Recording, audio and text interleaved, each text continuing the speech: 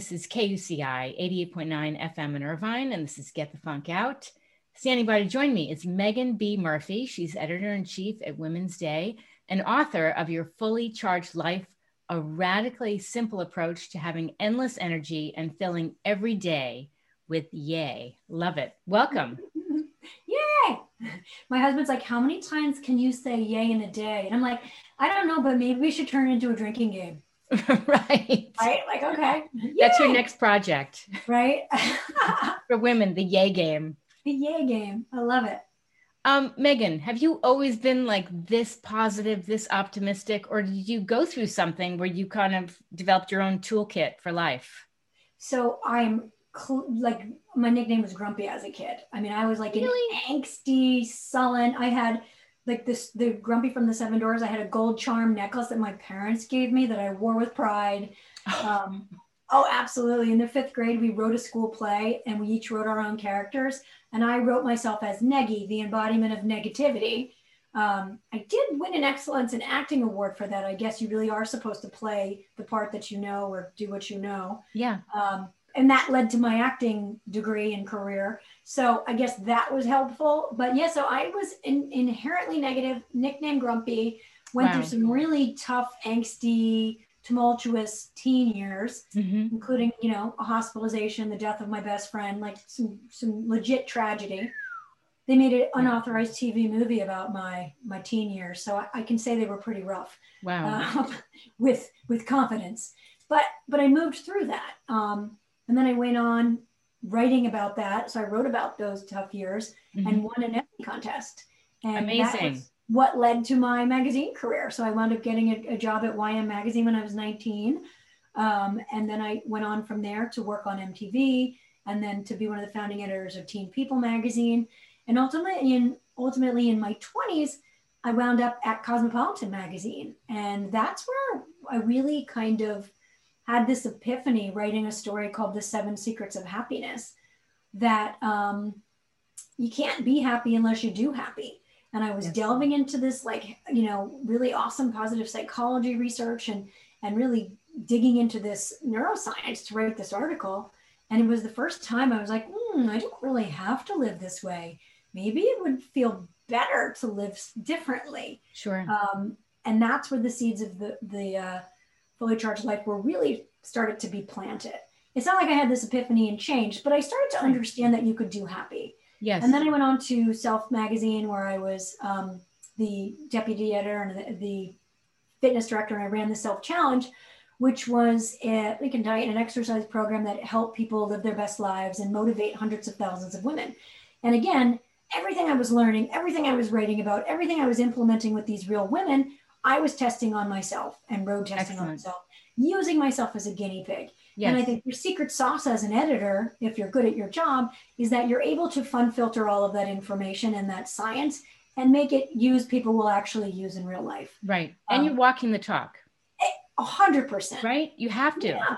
And it shows. If you believe in what you're saying and you're living it, it shows.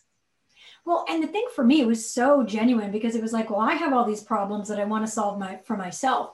Oh, wow, that works. I bet you that might work for you. And sort of the energizing magic of helping other people. You get that helper's high. Yeah. Oh, look what I figured out. Look what I figured out. And then I became an evangelist for all of this advice. So during my tenure at Self, that's where I wound up getting married and having my 3 kids. And really, I call it my self-actualization period. Like I was really learning to live my best life and really starting to feel good. And then the moment where I was about to move to the suburbs, I switched over to Good Housekeeping because my career mirrors my life stage. It's so wild. And I was the executive editor there for 6 years. Amazing. And during that time, I lost my father to pancreatic cancer. And it was very quick, fast and furious, you know, kind of like that life bitch slap that I had gotten in my teen years. Yeah. And that's when I really started something called Operation Good Grief, which was as a positivity practice of looking for one thing that didn't suck in every day. Yeah. And I would take a picture of it. I would share it on Instagram with the hashtag Operation Good Grief. And I trained my brain to be more optimistic. The same way I would train for a marathon or train my biceps, I retrained my brain. And it took a couple of years for me to really learn how to prioritize positivity and think the good thought in order to live the good life. Sure. And shortly thereafter, I think one of the joys and silver linings of losing to someone to stage 4 cancer is that you do have this moment of reflection with them where you can say, hey, listen, how do you want to be remembered? What is your legacy? Right. And I sat and did that with my dad. And then I did it in my own life. And the cool part was I didn't have to have my own stage 4 pancreatic cancer to do that moment of self-reflection. I very clearly understood in that moment that my legacy would be one of positive energy. And I really felt like the best way to do that was to create a happiness handbook, to create a manual, to give other people the tools to put in their toolkits, to live this way. Because it feels good to live fully charged. I have crap days and crap things happen to me, but I have a toolkit for finding the way through. You know, you're speaking my language, because the reason I started this show is because I lost my childhood friend at the end of 2010, suddenly. Aww. I was in this mega funk, and I took a year off, and I thought, I want to do a talk show. I want to heal. I want to hear other people's stories. I want to have a platform for them to heal. And then I found out my dad had stage 4 colon cancer. Oh my gosh, we're like twinsies. Right. So when I hear you talk toolkit and, you know, things you did, and it doesn't happen overnight, you get up and you put on your armor, like what you're wearing. Let me see your nails for a second. They match the cover of my book. And can you hold up your book? Oh, yeah. Okay. Like this pumps you up. Oh, I love the cover of your book. Yeah. Awesome. They're fun. But when you get up in the morning, you're charged, you're ready, you're pumped, you know, you're not getting up and doing an interview in your pajamas, it's. No, although I do have my Taco Tuesday slippers on. That's it. Oh my God. I love it. I love it. Well, and I talk about that in the book. I mean, I call it dopamine dressing. It's dressing the way you want to feel. Yes. And realizing that your outfit, can either act like a tranquilizer or a venti latte. I've clearly chosen the latte. You bet. You don't have to be as loud and out there as I am, but what does that mean for you? Right. How do you want to feel today? Maybe that just means you need pants that button to be reminded of your humanity, or you need to, instead of air drying your hair, beach wave it and put on a swipe of mascara.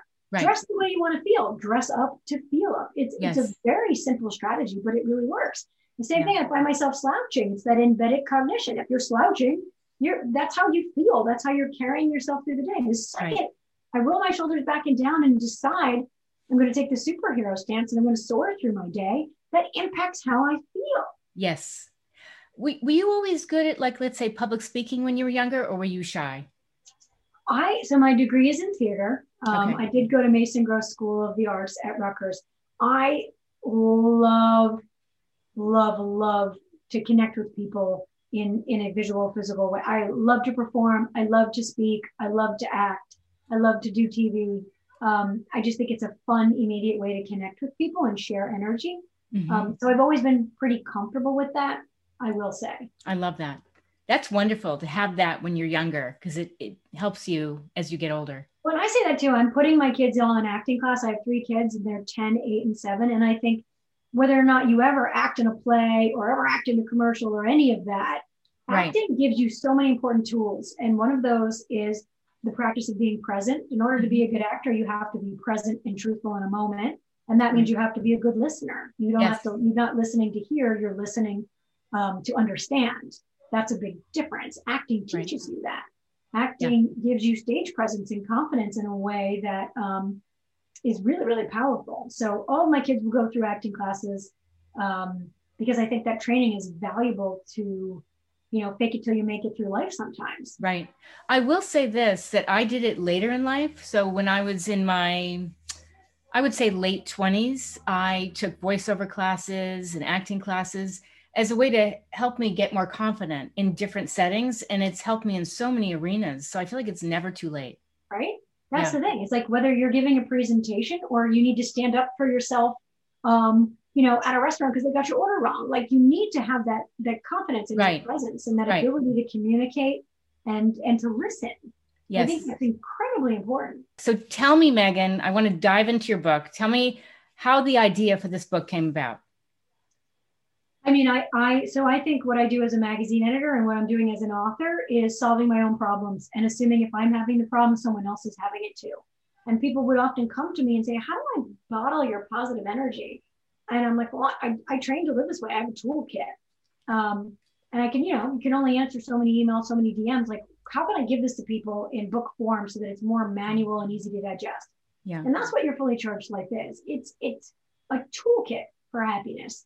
And there are tools that you're going to roll your eyes at, and then tools that are going to change your life.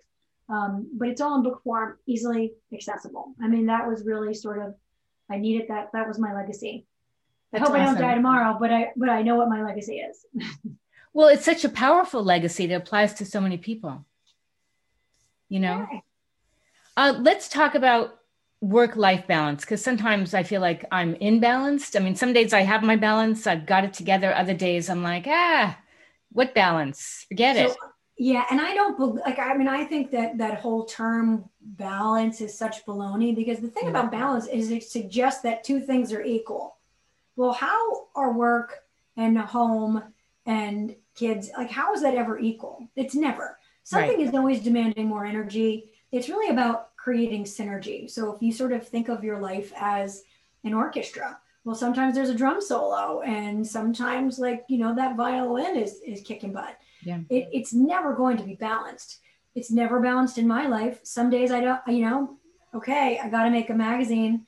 I'm on deadline. I can't walk the dog or look at the Pokemon cards. Yeah. But my son's going for a tonsillectomy. Well, I don't care about the cover shipping. I mean, that's not going to take priority.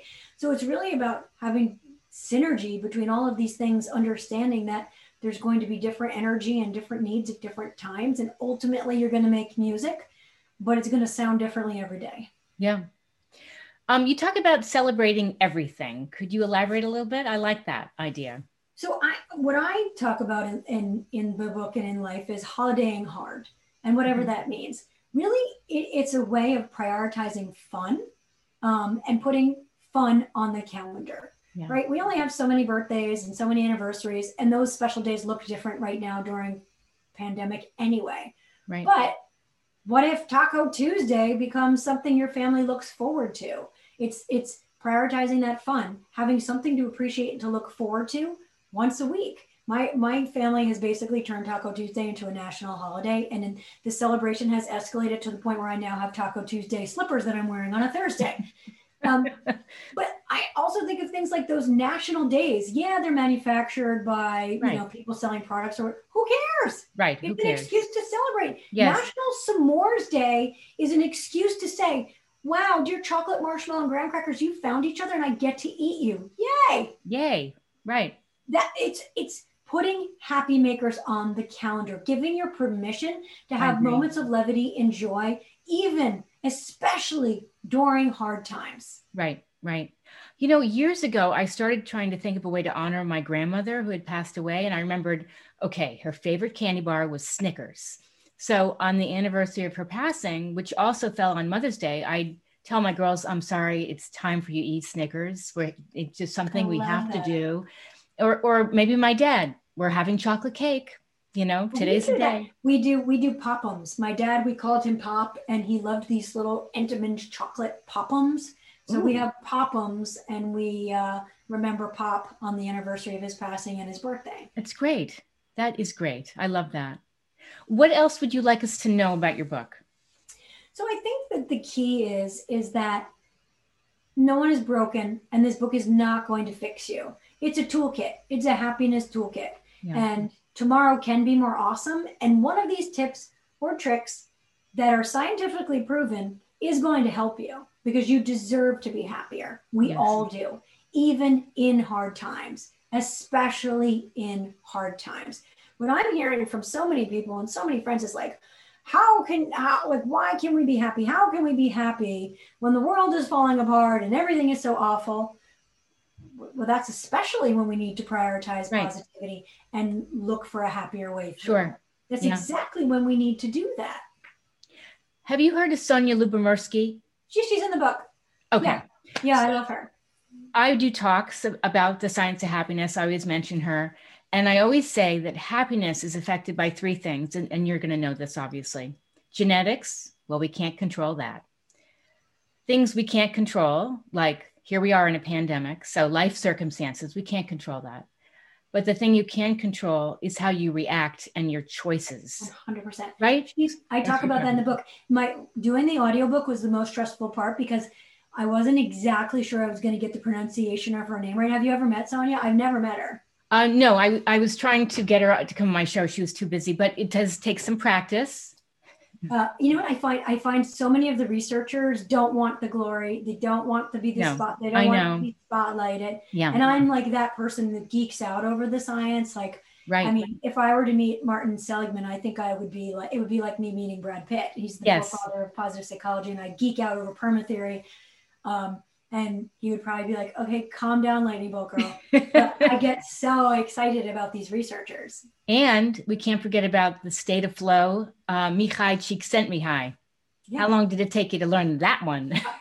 I got it phonetics. I was like, as I'm doing my audiobook, I'm like, so listen, like I never had to say some of these words out loud. There's so many words that you write and you use in you're right, like that you've never said out loud. Yes. And then some of them are tongue twisters. I'm like, why did I write so many tongue twisters? Exactly. Like researcher said, it's like it winds up not coming out of your mouth. I've been there. I totally get it. Do you have something you do to get you in a state of flow? Do you have a hobby? I mean, I know you're so busy, so no pressure. No, tons. I mean, and I have different hobbies and different interests and different ways of being engaged and recharging at different times. So I'm just recovering from COVID. So I'm not 100%. So I can't exercise. I can't go to a class. I can't get on the Peloton even. So I'm adjusting. I'm using different tools in the toolkit. I'm buying myself flowers and arranging flowers. Good. And that's helping, but it's about learning and understanding and pinpointing those things. Definitely. When, you need different tools at different times. Yes. Do you play an instrument? I don't. I played the piano long enough to learn 3 songs, including New York, New York. Okay. And I played the violin long enough to quit. And I love music. And I absolutely say in the book to set your life to a soundtrack. Yes. I realize that if Jack Johnson is playing in my kitchen, emptying the dishwasher is a heck of a lot more fun. Sure is. Yes. Love music, love dance parties, love to bop around. Yes. But I'm not personally musical. That's okay. Any good music to fold laundry to? I mean, I hate. Right now, I find myself on repeat going, Alexa, play Jack Johnson. Yeah, I just find him like something about banana pancakes is just like making banana pancakes. It's like just so poppy, and I really kind of think I just wish I were on a beach instead of constantly in my house and nowhere else. So, I know. Where are you located? I'm in New Jersey. New Jersey. And we've got snow on the ground. We've had an endless winter. The sun is shining today, and I can feel it. Yay! No, it's so light in your room, which is great. Nice and positive. And it's the sun is shining today. It feels really good. Awesome. Where can people find out more about you? So I'm pretty active on Instagram at Megan B. Murphy, and I spell my name a little extra. It's MEAGHANB Murphy, like a leprechaun. I also do something called the Yay List, which is a positivity account that just is a community of good vibes, and I share good news every day. It's great. And I have a website, meganbmurphy.com, where you can purchase my book through some of the shop links. I always say like bookshop.org, if you don't know it, is a way to give business to local bookstores. Oh, good. Versus like an Amazon or a Barnes & Noble, which are great too. And if you buy it there, please leave a review. It makes authors do a happy dance. But I'm a big proponent of shopping local. Community is a big part of the book and my life. Definitely. Supporting local. Fantastic. Thank you so much. Did we cover everything before we wrap? I think so, yeah. Excellent. I really enjoyed meeting you. You too.